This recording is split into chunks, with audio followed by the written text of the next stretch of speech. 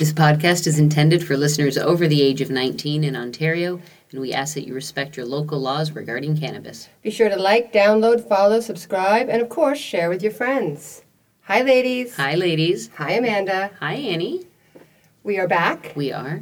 It is spring. It is. It's gorgeous outside. Finally. It does feel that way, but so much beauty ahead of us. The gardens are happening. My cannabis plants are like 2-3 feet tall, ready to go in the ground if I ever get time to. Put them in the ground? It's been busy. I know. We have a very interesting show today. Yeah. A few weeks ago we were talking about Australia. Yeah, and that they are not legal in Australia. We were talking with Willie Stolk. And about their fight to legalize cannabis and some of the stunts that they've been pulling to bring attention to the issue of cannabis legalization. I think here in North America, especially as a Canadian, we can tend to forget that cannabis is not legal all over the world. No. That we are very blessed here to be going in this direction. But there are many countries that are far, far behind us. And we shouldn't forget those countries. No. In parts of the world, like just possessing or consuming, this plant that we have the luxury of consuming, it's punishable by death. And recently there's been a few articles that you brought to my attention. Yeah. And I don't feel like these were reported heavily here. I didn't know about them until you pointed it out. But in parts of the world, there are people being executed for cannabis. Right. So, shall we start? I think so. So, I came to you, a week ago and brought a couple of articles to you about some hangings out in Singapore. So that kind of sent us both down a bit of a wormhole to figure out how, why. Yes. And how much, and what I found was really surprising. So I guess just like on the surface, in Singapore, if you're caught trafficking in excess of 1.1 kilograms, pounds. Pounds. Sorry, 1.1 not kilograms. Pounds. That can get you the death penalty. Yeah. Right? Here, I can have that in my home and nobody's going to say boo, right? Yeah. And that sort of, I don't know, that made me sort of check myself a little bit and say, how is there such a discrepancy? Thank you. Between here and there. So the first case was back in April. The end of April, I think it was April 26th. So at time of recording in the last month, there have been 2 executions. The first one was a gentleman, help me out with the name. Tanggaraju Suppiah. Suppiah. Thank you. 46-year-old man. He was hanged for supposedly trafficking 2.2 pounds of cannabis. Yeah. And I say supposedly because the trial around this, he never actually touched the cannabis. Right. It was a telephone call. His phone had been linked to somebody else who had trafficked cannabis. I mean, his ass could have dialed it. A million things it could be. And it sounds like he didn't get an entirely fair trial, at least by North American standards. And on April 26th, they hung him. Which is just, I find that, again, like you said, you got to check yourself. Like, wow, this is happening real time here on our planet Earth. This is a real thing. So almost exactly 3 weeks later. Yeah. An unnamed gentleman was hung for 3.3 pounds of cannabis, which, again, that's not very much. No. Right? That's like a couple of Ziploc bags. Yeah. And, getting into that rabbit hole. So here's 2, he was only 37 years old. Here's 2 gentlemen who were hanged in the last month. Those are only 2 out of 11 executions in the past year for drug-related trafficking offenses in Singapore. 11 people in the past year. It's a lot. It's like 1 a month. Well, they took some time off. They had a 2-year hiatus for COVID where they decided they weren't able to hang people. I find that, again, mind-boggling. So, yeah, that's the thing. Yeah. Now, this isn't uncommon either. So from hearing of these executions in Singapore, we started pulling numbers from other countries of where you can lose your life for being in possession or selling or consuming the cannabis plant. Mm-hmm. And sometimes I think, with wibbly wobbly trials and, not enough due diligence to take somebody's life. Yeah. Indonesia has carried out 112 drug-related executions. Again, we can't say how many for cannabis, but... That was, they were just drug-related. That was in the last year as well, 112, by firing squad. Yeah, that seems... I don't know, I feel like that's a terrible way. I mean, they're all terrible ways, but the poor firing squad. I always feel that way too. I mean, that's why there's several people on the firing squad, but I feel like you would know. And I just think it's such a barbaric practice. Mm-hmm. Is it as barbaric as flogging? Oh, yeah. You were saying about Saudi Arabia. Mm-hmm. Yeah. Saudi Arabia, you can get 2 to 10 years for trafficking or a good flogging. Saudi Arabia has just put an end to flogging. They're kind of stepping back on the whole flogging thing. Again, the idea of being flogged, even the word, sends shivers up my spine. Yeah. Egypt is no better. You get the death penalty for trafficking. Malaysia. Malaysia's getting better, but trafficking is still punishable by death. Mm-hmm. China, whether they use the death penalty is unclear because that is classified secret information, which makes me think, yes, people are being unjustifiably executed for probably a whole bunch of stuff there. Iran, there's a place that really takes it seriously. Mm-hmm. Between the years 2008 and 2018, 3,975 people were executed for drug crimes. That's crazy. Again, the data doesn't say how many of that was cannabis, but that's 10 years, and we did the math. Mm-hmm. That's a person a day plus an extra person a day for one of those years. Mm-hmm. So it's like executing somebody every single day for 11 years within a 10-year period. Yeah, that's a lot of families affected, lives gone. Mm-hmm. And unfortunately, there are other Middle Eastern, African, and Asian countries that they do have executions, a bit more rare. And what for drug-related offenses. Yes, but there isn't really much data on it. Yeah. And this data we got from a Forbes article from March 2022. Mm-hmm. And we will put these sources in our notes. We aren't just making up names and numbers here. And that's just touching the surface. Yeah. But I mean, we have our own problems here at home as well. And we can sit on our, up on our high horse or... Our laurels. Right. But we have a backlog of convictions and of people sitting in prisons right now for simple possession and, drug-related charges. In Canada and the U.S. Yep. So in the U.S., I'm sorry to be moving papers, but I did take notes here. It is estimated there are 40,000 people currently imprisoned in the U.S. for cannabis-related charges. 40,000. That's crazy. Now, the Last Prisoner Project is a organization out of the United States that was founded by one of the most incredible people. I hope one day we get the opportunity to interview him. His name's Steve D'Angelo, and he founded the Last Prisoner Project, and he's fighting to help overturn and expunge and get people out of prison who for simple possession charges. And some who've been in there for years and years and years for very little. Mm-hmm. And now that certain states are decriminalizing and the United States is moving in that direction, these have to be addressed. Yep. We know that there's an overpopulation problem in U.S. prisons. Mm-hmm. We've gone into that. And the Last Prisoner Project, they're very active. They're working for released, record clearing. Because even if you do get out and you have this on your record, you can't vote. It's harder to get a job.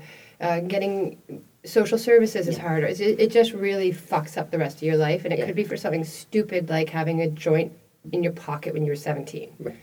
And that's just not cool. No.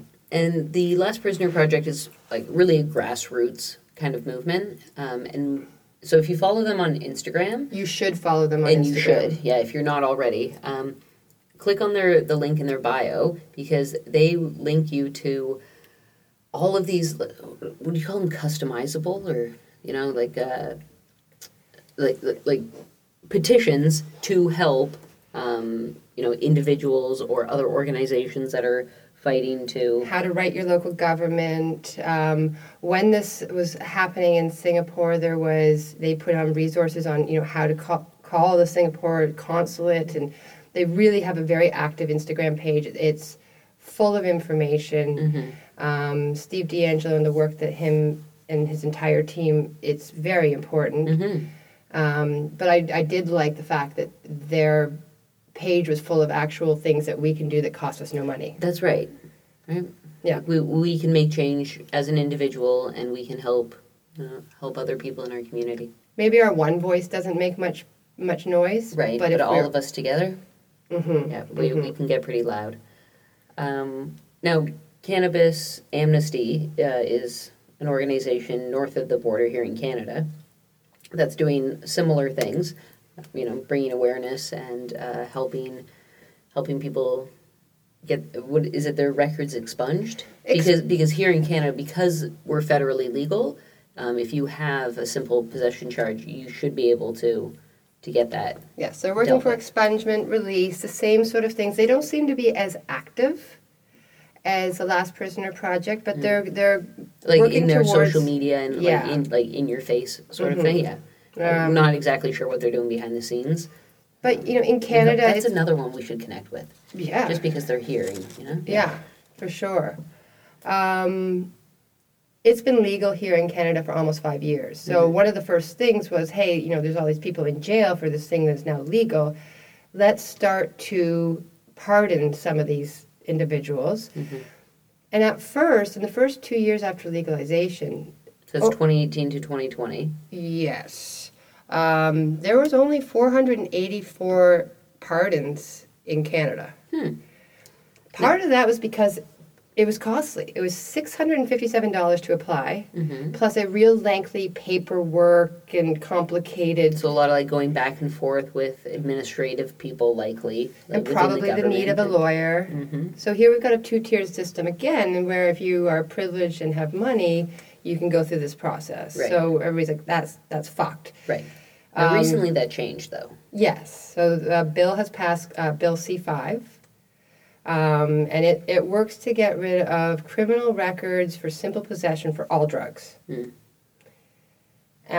is estimated that as many as 250,000 Canadians have drug possession convictions from cannabis, so just simple possession. Wow. Which seems really high. And about 500,000 Canadians have cannabis-related charges in general.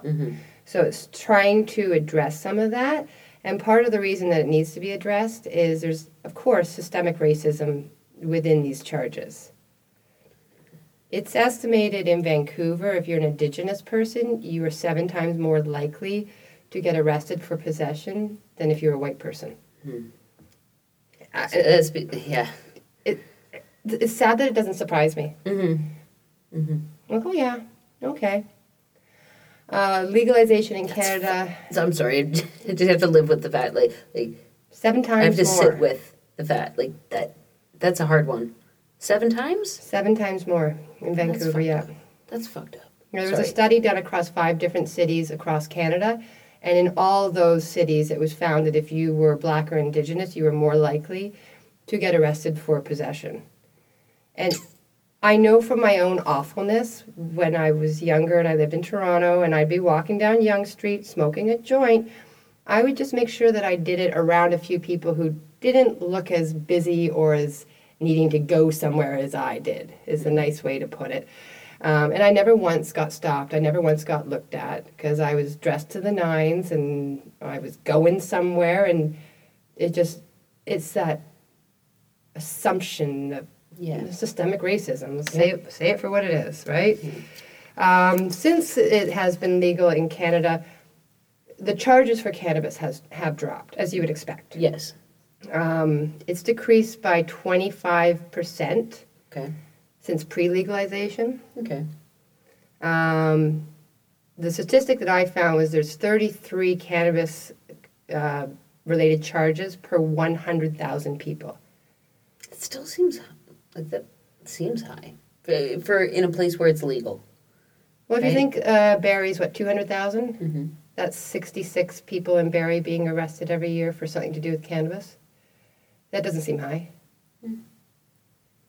I'd like to know what they were. What are all these charges for? I would think you're getting less and less of these smaller things like possession, and when in Canada at least, these are bigger things. Distribution and people who have huge cannabis farms that are illegal and they've got a zebra. Yeah. You have to be a real listener of Hi Ladies to get that one. That's hilarious. That's where the tipping point is. Like once you get a zebra, then you've gone too far. You've gone too far. That's a lot to take in. Yeah. Mm-hmm. But I mean, I always like to say, like, what can we do as North Americans, as Canadians, sitting here and talking about things that are happening in the rest of the world. So my firm belief is always that we start by talking about it. Yes. Right? Like educate ourselves. I mean, I found out about it because I subscribe to a whole bunch of like international newsletters, right, for cannabis in other countries. Yes. Right? So even if I don't subscribe to anything in Singapore, but because I'm, for another country and they link me in. So educate yourself, sign up for newsletters, follow the Last Prisoner Project. Yeah, because it was all over their page. They are right on all of this. Right? And they are very active. They post daily of what's happening in the States. I mean, we've been talking about this all last season and a lot this season. Like, if you have something to say, like, write your local politicians, right? Like, if you don't like what's happening in Singapore, write to the embassy, right? Like, you can do those things, and they take very little time and energy. Right? Yeah. And the more you do it, the better you get at it. Yeah, and I mean, it can cost nothing, like writing a letter, or if you have money to give, you can donate to organizations like this and help them do the good work that they're doing. Mm-hmm. But I think that gets back to you being aware. Mm-hmm. I mean, we started Hi Ladies because we were like, if we have conversations, we can end stigma. Maybe if we have conversations and we're aware, then, you can't do anything that you're not aware about. Yeah. So awareness is the key. And, not to forget how lucky and privileged we are as North Americans, and to not take advantage of that. Because it's as simple as where you were born. Yeah. Simple circumstances. That's it, yeah. I literally have nothing to add to that because it's so true, and it can be a difficult thing to sit with. And these will continue on. Yeah. I mean, 11 drug-related executions in Singapore in the past year. We just touched upon 2 of them. Right, 2 of which we know are... Yeah, there was several articles on other ones that are just as disturbing and problematic. Yeah, definitely. Oh, that's a lot. Yeah. That is a lot. Yeah, go educate yourself. Yes. Get to work. I think that is mixed. I guess it's time for us to step away. Take a toke. And go be moms. Oh, pardon me. What's that, kind listener? Oh, thanks for asking. You want to support the show? Oh, my gosh, that's so kind of you. You can buy us a coffee. The link is in the show notes. We would love it if you would leave a review for us on Apple iTunes. That would be great. We love getting messages on Instagram. Where would people find us on Instagram? Amanda's doing her pants up. She decided to record today with her pants undone, so I'm trying to be very serious here, and she's getting dressed. Where would they find us on Instagram, Amanda? At Hi Ladies Podcast. And if somebody wanted to email us, and we do love emails as well, okay, finish your belt and then get to that. HiLadiesPodcast@gmail.com. And of course, as I always like to say, share with a friend. Bye, ladies.